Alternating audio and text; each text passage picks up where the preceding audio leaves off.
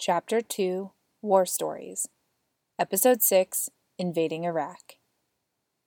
Factors that affect a visual search include weather, altitude, airspeed, terrain, and visual cues. With regards to altitude, the higher you are, the greater visibility you have. The lower you are, the more survivability you have. Airspeed selection is determined by the altitude, terrain, weather, and the threat. Part 2, War Stories. Iraq. Colonel Blackman and Gary both deployed to Iraq. Both had been pilots for several years before they deployed, and as we've heard, they trained for what they thought would be the next war, a war with Russia. But of course that wasn't the case, and they found themselves not just on the front lines of a new war, something they hadn't yet experienced, but a war unlike anything they could have prepared for. I again had the distinct advantage of learning how to fly from men and women who'd flown in combat before me, had learned how to manage all of the radios, the gunfire, the emergencies, the mission. They did not.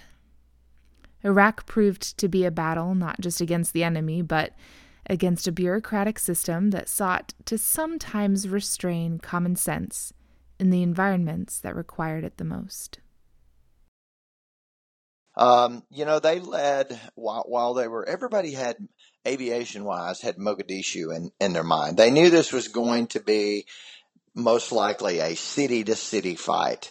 And so there were some aviation officers that essentially, there were some general officers, one in particular, who said, we're not flying over cities. We learned our lesson in Mogadishu.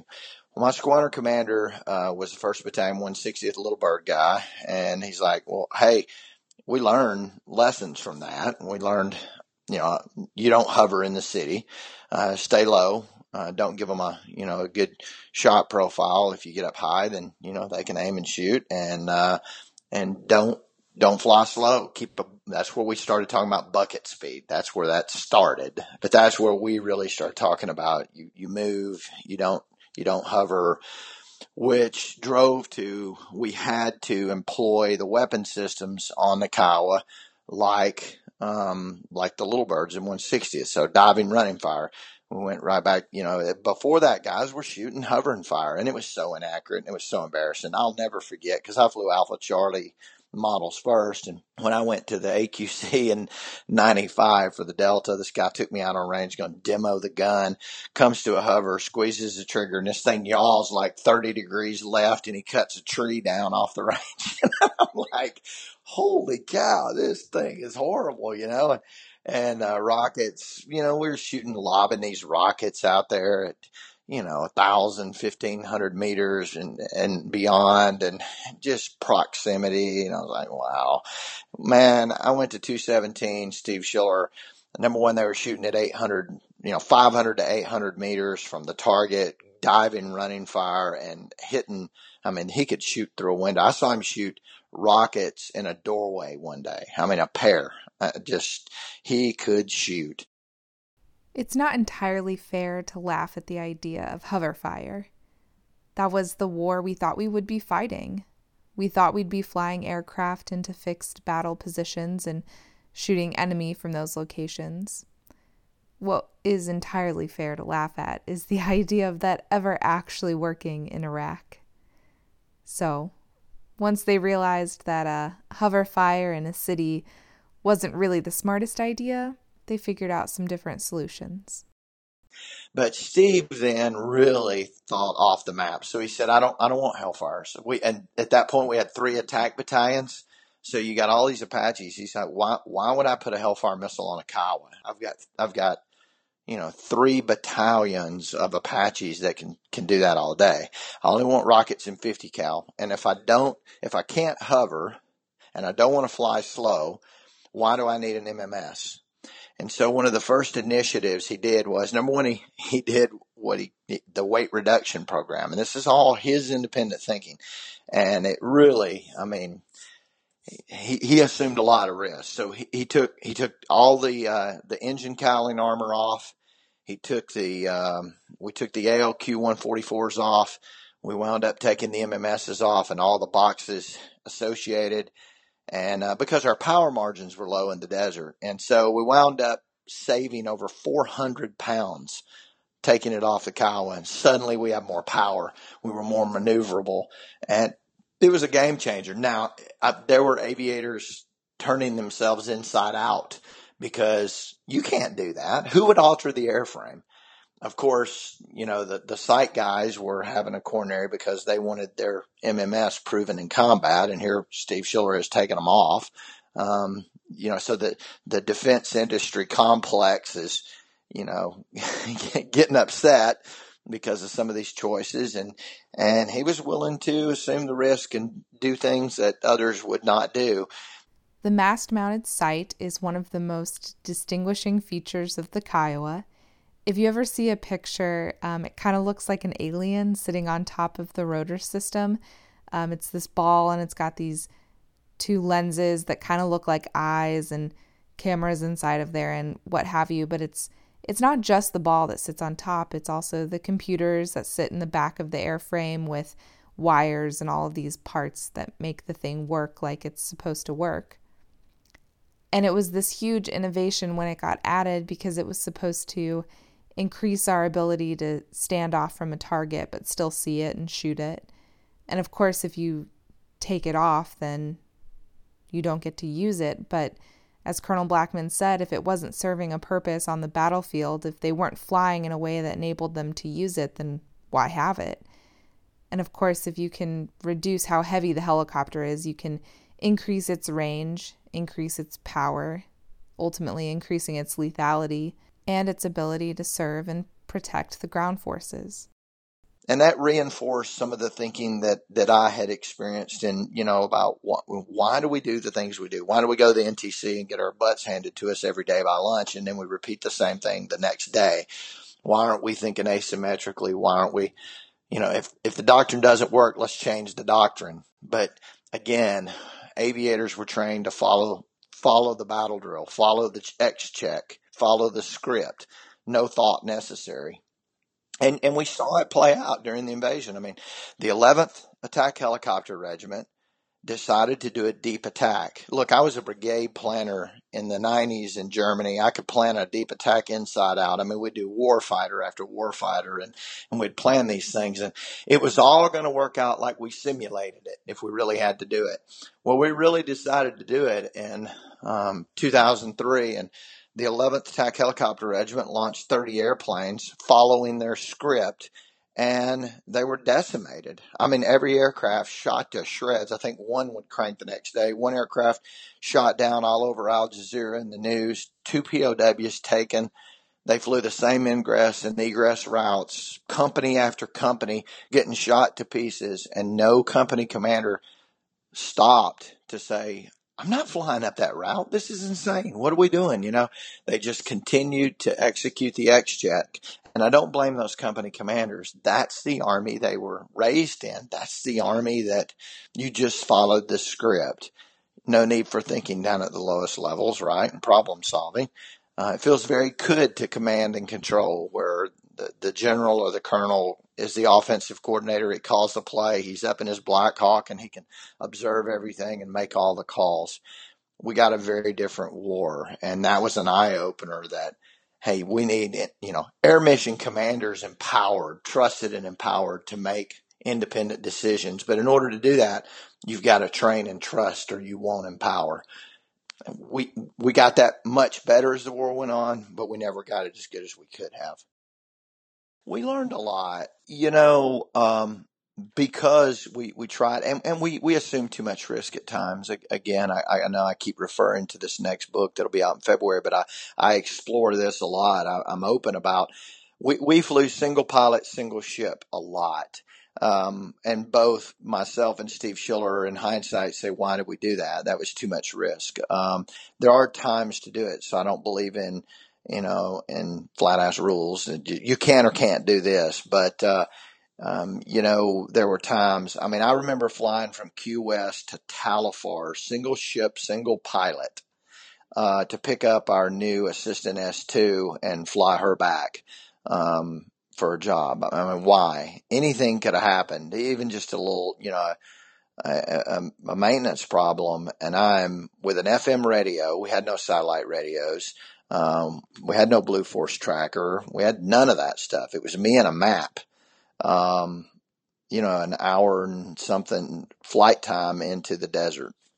And so we learned from those things. Me and Steve Schiller, single ship, had some guys in the middle of nowhere one day. So here's a squadron commander in S3 going to a meeting in Mosul, and these guys pull a AK-47 on us as we fly by. We circle. We literally landed, and I got out of the helicopter, held them at gunpoint with my pistol, took their AK-47 away from them, put it in the helicopter, and we flew away. Why? Why? Yet we also learned things about ourselves. So we had not been at Q West for more than 2 months when especially our warrant officers at brigade level wanted to turn Q West into Campbell Army Airfield. They wanted all the lights and whistles on. They wanted square traffic patterns. And they did all this. All this was done in the name of safety. And we refused to comply, which caused some consternation, but we're like, we're better than this. Push the envelope. Be disciplined. Turn those lights off. Use your night vision goggles and your slime lights, and vary it up. We were setting patterns, and we're like, we're at combat, and we're naturally creatures of habit. And I really, use that in Afghanistan a lot to watch. I used to look at the Blue Force tracker traces to see where do we set patterns, because as a cavalryman, again, you're thinking the enemy's going to set patterns, right? They're creatures of habit as well. So let's exploit those things. Well, don't give that to them.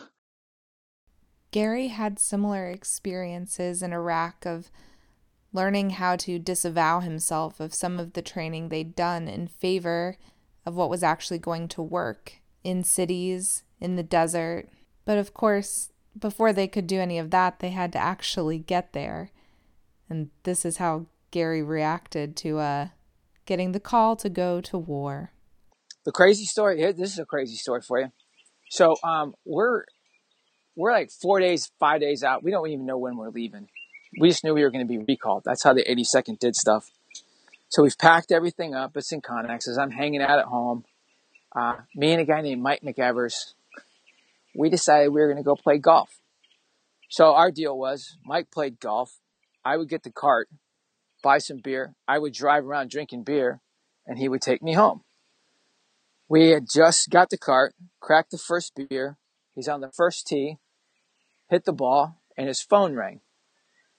I'm looking at him. He's like, we got to go. I'm like, go where? He's like, Gary, we're going to war. And I'm like, oh, shit. And I'm like, what do I do with the beer? I'm like, get the beer. I'm like, does any of that matter? No. But, yeah, so we headed in and we left. And, arriving in Kuwait was just absolutely we spent 30 days in Kuwait waiting to do it. And we trained. We did gunnery. 3ID, they led the way. And those Kiowas over there did, in the cab, awesome job. And, of course, you had the Marines, too, doing their thing. The 82nd was held in strategic reserve. And actually, our original battle plan was that 3 days into the assault was what we would follow. 3rd of 325 was going to jump in to Baghdad airport. And then we were going to air land. And I thought it was all a bunch of crap. That was probably one of the coolest things about the Kiowa, is that you could, put some wheels on it, jack it up, fold the blades back, push it into a big Air Force airplane, fly it wherever you needed it, roll it off the back of the airplane, unfold the blades, and fly. This is for real. We are going to air land these things.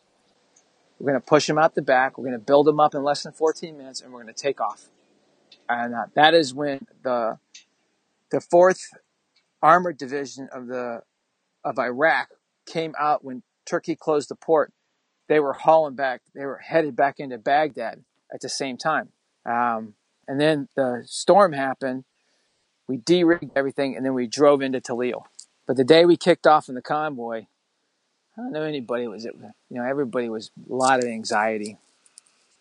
I drove up there with an Air Force JTAC that I couldn't even wear my gas mask because all the radios in the back. I had to put the gas mask around the passenger seat drive.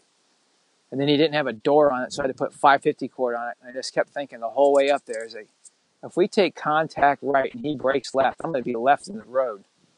So I put some 550 cord up just to keep me in the vehicle.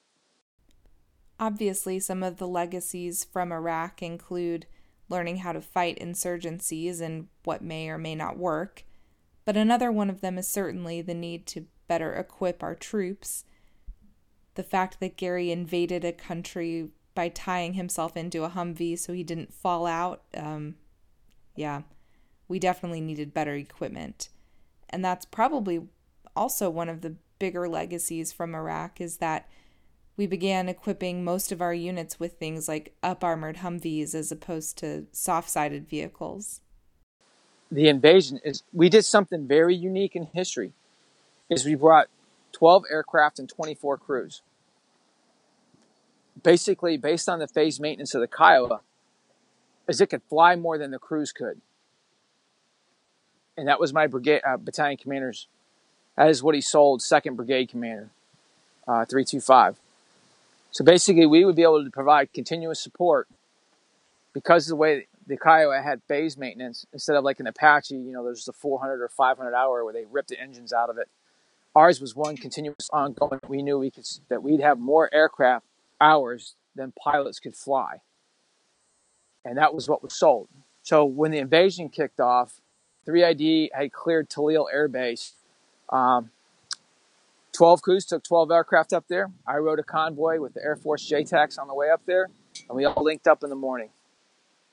It was kind of crazy. So there I'm in Tallil.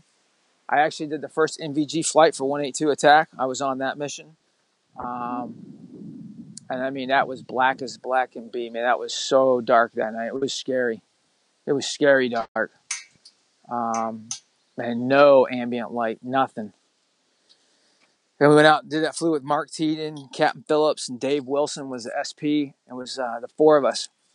I mean, I was among legends that night, when I went out to fly. Man, it was kind of an honor to be selected to go and do it. So looking back on it. And then things from there just heated up. I think sometimes we get so matter of fact talking about our deployments that we forget to talk about the emotion of it. And especially for Gary, he's been gone so many times that it took a few tries to get him to really talk about what it felt like to invade another country. CW4 Jamie Haas, later CW5. He walked in the tent right before we kicked off, kicked over an MRE box, stood on. He ain't nothing but like 5'7". Got up on there, and he was a veteran of the first Gulf War. Jamie was a legend, man. He'd already been there. Jamie kicks over the box, tells everybody to shut the hell up, gathers us all around, and like a real John Wayne school veteran, he gets up there and he says, "Boys, I don't know about you, but I've already made my peace with God." I can still remember this to this day. "But I've already made my peace with God about killing and living. I suggest you do the same, because what we're about to go and do, who knows what's going to happen." And right then I was like, you know what? I went back to my cot. I did a little prayer, just kind of one of those things like, hey, I'm going to go do your just cause. And I just got a peace over me. And he said one other thing I thought was, and it's live with me somewhere between hitting the start switch and pulling that collective, you're going to go right back into training. And man, he didn't lie. That first night mission, MVG mission, I was nervous. And I was so glad I was with Mark Teeden, man, just a real seasoned MTP. I was in the left seat and so nervous when he hit the switch. But as soon as the switch was over and he's like, all right, let's start going through the checklist. When I started through the checklist, man, just everything went away and I went right back into training mode. We all realized that somewhere we were going to come right into training mode. So if you were cheating yourself on training, well, good luck with you. If you've been doing what's right, you'll be all right.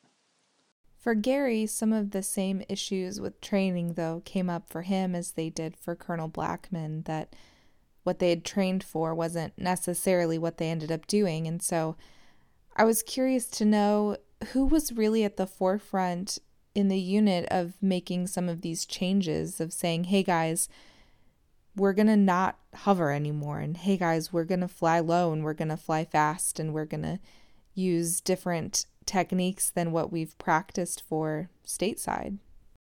It was kind of like everybody. I mean, everybody came back, and because Iraq being flat and you could be seen from a long distance and shot from a long distance, with SAMs, is everybody felt better, low and fast, as opposed to what we were doing before. The whole NOE thing through the trail, getting to the BP, set left, stack right, like that all went out the window. And everybody felt safer if we were maneuvering so that the heat-seeking missiles couldn't find us. Man, there's a lot of guys that drove. They flew them hard and fast.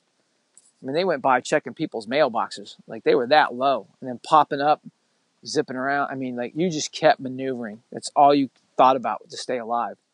Yeah, everybody talked about it. Everybody came back. The old guys came back and said, yeah, you ain't getting me to hover. Especially, you got to understand, the size of the cities is what you were worried about. If I put you, let me get a good-sized city. Okay, you're familiar with Nashville, right? Let's say that the Coliseum, or where the Predators play, that's where the fight's happening. The ground guys are in that far. What's behind you? What's underneath you? All those buildings. So do you really want to come to a hover when somebody can just walk out and smoke check you? And that's what we were worried about. We were worried about just those little pockets of resistance that were missed, and they could just walk out and just shoot you if you were at a hover. So everybody kept maneuvering. And if you did come to a hover, I laced for a Hellfire on a Toyota gun truck one time, and we had to come to a hover in order to see it. But you put your third wheel, I was in a third wheel at that time. In other words, we always called it a three-legged dog. You had, scout gun, and then you had another one that went behind you. And his whole job was just to fly back and forth behind you just to keep people off the roofs. And but yeah, we figured it up on the fly, man. American ingenuity. I will say that training did do one thing for me. I would say it allowed me to be adaptive, and that my senior W3s and 4s quickly realized that we couldn't do what we trained for.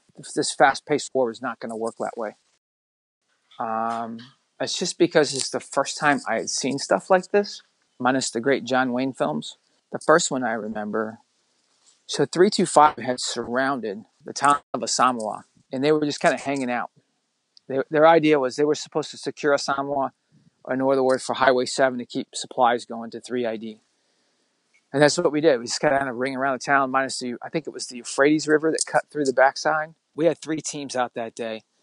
And the captain called up. I was flying with the commander. He was behind me. I was with Jeff Summers. And they told us, hey, man, go up to this grid.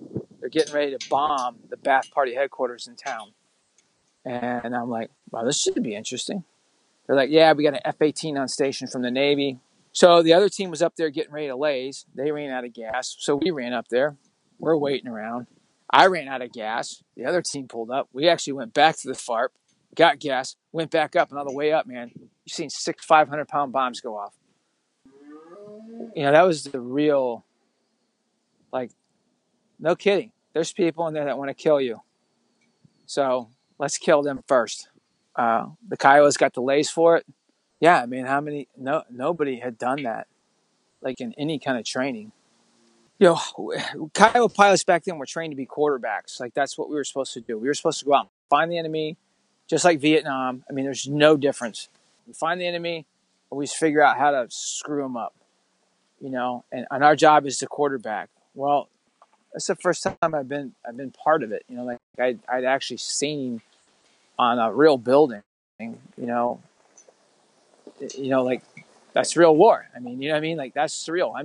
I don't know. That's just crazy. It was surreal. Gary and I went on, of course, to talk about killing and those first couple of instances in which he experienced death on the battlefield. He told me the story about coming upon a Marine convoy that had been ambushed and seeing dead enemy combatants on the battlefield. And I think more importantly, he decided to share the evolution he's gone through between that first experience and how he maybe feels now. Actually, when I looked up in front and saw the Marine AAV, I was like, I didn't even care. I really swear to God, it's just I didn't. The ones that I've cared at since, I mean, those took place in Afghanistan. As the war progressed, my emotions changed. My sons had gotten older, and I was starting to shoot people that looked like my son, like they were the same age, and that got somewhat disturbing. God, how old was I in 2001? I think I was like 30 years old or something like that. And then I left. I don't know. I left when I was 46, so 15 years of this stuff. We're still out there doing the same damn thing. It gets old. It's just, oh man. Between deployments to Iraq, Gary went back to Fort Rucker to train to become an instructor pilot. He then moved to Fort Campbell, which of course is where I would catch up with him a few years later. While both Colonel Blackman and Gary deployed to Iraq and learned a lot there about how to fly when we're not fighting the Russians, there would be yet another learning curve, the mountains of Afghanistan. And that is where we catch them in the next episode of our series, The Death of the Kiowa. If you're enjoying the podcast, please subscribe so you never miss an episode. And if you have a spare moment and would like to rate and review, we would greatly appreciate your feedback. At the end of the series, we will host a special question and answer episode. If you have any questions you would like to ask myself or any of our cowboys, please reach out to us at membersofsocietypodcast@gmail.com or on Instagram at membersofsocietypodcast. Until next week, Death Rides.